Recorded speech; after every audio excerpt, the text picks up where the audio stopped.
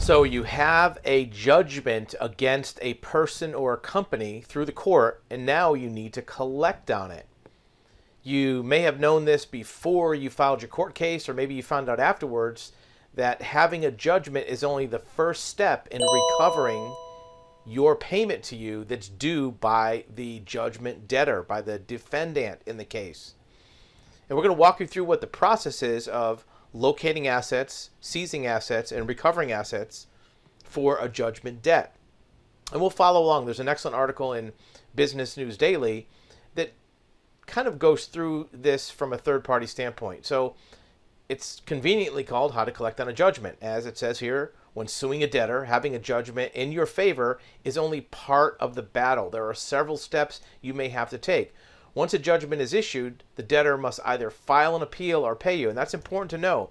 Most states and jurisdictions have a provision where the debtor, the loser in a lawsuit, can appeal that judgment. And they have a certain period of time, 30, 60 days. So you really don't want to start seizing assets until then, but you can start looking for assets. And here's the reason why that might be helpful. If you find that from the time of the judgment afterwards, the defendant is improperly converting assets or hiding assets, that may work to your favor in the future. Remember, we're not attorneys. We're not giving you legal advice. You might want to get good legal advice from a qualified attorney, but from an investigative standpoint, we can tell you what we've seen in many of these cases and what we do for attorneys. Most of our cases are for attorneys, right? So following a court order, a court judgment, the debtors must file a financial disclosure report listing their assets. So if your jurisdiction allows a financial disclosure or the debtor has to come for what's called a debtor's examination, be sure and take advantage of that. It may not happen automatically. You might have to make a filing to do that. You want to get either their financial disclosure or debtor's examination. You want to put them on record to tell you what they're claiming their assets are. May not be true. They might lie. But even if they are, you want to have it documented what they're saying under the penalty of perjury. Because if you find something later that wasn't part of that financial disclosure or debtor's examination, you may have some additional rights coming to you. So get that done. Right? Then, it doesn't say that here, but you want to run an asset search, maybe at the same time. And we'll talk about what you're going to be looking for. Because after you have the list from their financial disclosure and from your asset search, because the results might be different, their financial disclosure might have conveniently left some things out, then you're going to do a lien, seize assets, or collecting on your judgment. Okay? Now, this particular article is mostly geared towards business owners, but a lot of this also applies to individuals, right? The judgment that the court issues might seem final and binding. In reality, the debtor must pay you, but the courts have little authority to compel payment. The court can't put a gun to their head and say, give us the money. There's some things the court can do once you've discovered assets to seize them. Those are normally called garnishment orders or writ of garnishment. So if you find a bank account with money in it, you can get the court to give you a writ of garnishment against that asset, which is going to be important because the bank by itself is not going to magically just give you money just because you walked in the door. You're going to have the court sign off on your asset search to collect those assets, whether it's a bank account or other things. Once a judgment is issued, the winner becomes the judgment creditor. And sometimes it's not immediate because the debtor has 30 days or to file an appeal. If an appeal is not filed, the debtors are legally obligated to pay you. The enforcement is up to you. And here's the types of assets we're talking about. Cash, checking and savings accounts, investment accounts, business ownership, trust and inheritance, safes, vaults, and storage spaces. Keep that in mind. Secure storage spaces. A lot of times people will put things in self-storage to try to hide it. There's ways to get to that. Real estate, personal property, vehicles, jewelry, ATVs, boats, Property transfers may indicate fraud. It's called a fraudulent conveyance. It's a legal term. Again, get good legal advice if you're going to rely on any of this. So let's say somebody had any kind of asset, a boat, a car, real estate, and they transferred it to somebody else during your lawsuit or right after your lawsuit for below market value, below fair value.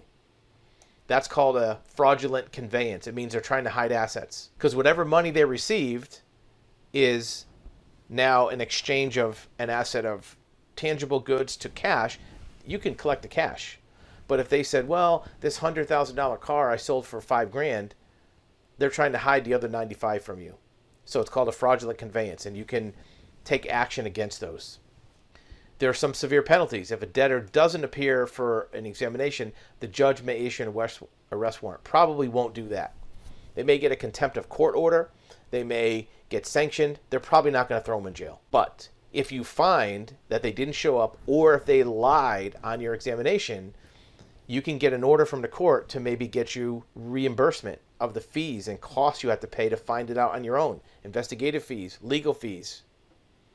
Sometimes you can compel them to give more information than they would have had to come forth with at a debtor's examination. Sometimes the debtor's examination is just verbal and they have to sign some paperwork.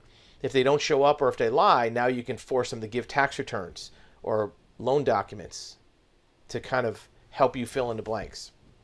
Some debtors may still resist payment. You think? A lot of debtors are going to resist payment. In that case, you may be able to seize assets.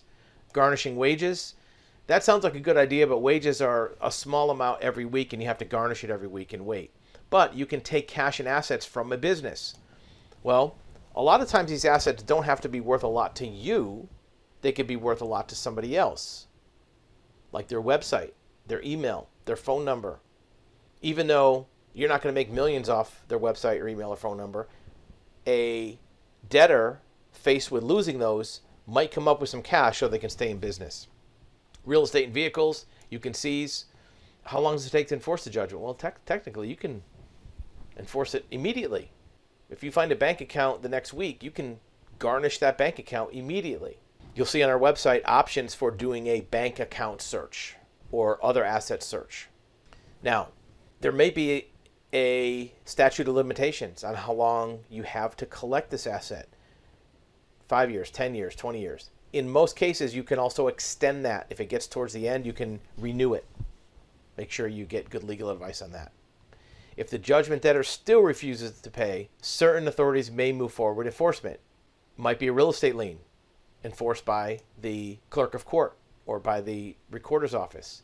It might be the Department of Motor Vehicles putting a lien on a vehicle. It might be the banking system putting a recovery of their bank accounts. Only law enforcement authorities can seize cash and money stored in bank accounts. Sort of. Not necessarily law enforcement. If you have a valid judgment debt and you get a writ of garnishment signed by a judge, you or your attorney can present that to the bank to have them just give you the money.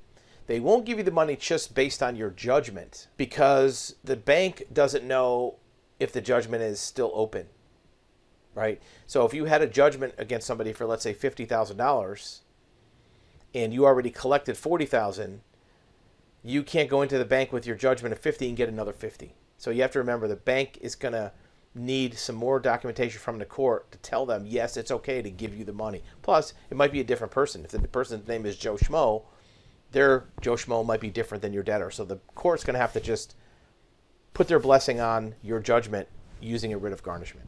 Personal assets might be more complicated. If you're going after a debtor's personal property, they might have equity. But it might be tough to collect a vehicle that has a loan on it or foreclose on a house that has a mortgage on it. But you can put a lien and make it difficult for them to sell it or trade it or do anything else. You might have to renew it, like we talked about, if it's going to expire. And if it is satisfied, you want to have that done through the court. However, sometimes a judgment debtor will try to put through a satisfaction without your knowledge. Keep an eye on the court to make sure that's not done without your sign off. Talks here about hiring a collection agency. Keep in mind, collection agencies may be a method to use. However, typically a collection agency just calls somebody to bug them to make them pay voluntarily. Most collection agencies don't actually do asset searches, asset recovery, seizure of assets. They just call you and bug you until you voluntarily pay, because most collection agencies work on contingency, meaning that you don't have to pay them until they collect anything. So they're not going to come out of pocket a lot of extra effort. They're not going to spend a lot of money doing this. They're just going to do easy stuff and dial the phone over and over. It doesn't cost them anything to keep calling somebody. So be aware, if you're going to hire a collection agency, what they're going to be obligated to do and what you're giving away. If you give away a third of your judgment to a collection agency, that might be permanent. If later on you decide to hire a professional judgment collector or a judgment recovery firm or an investigative firm that you have to pay money to, that collection agency still might be eligible to keep part of anything you get. So make sure you understand the difference between collection and recovery. Collection is just begging them on the phone to pay. Recovery is finding assets and seizing them. One is active, one is passive. So if you want more information about asset searches, judgment debts, and collecting on a judgment, you can reach our website, activeintel.com. It's got a whole section on asset searching, and we'd be glad to help.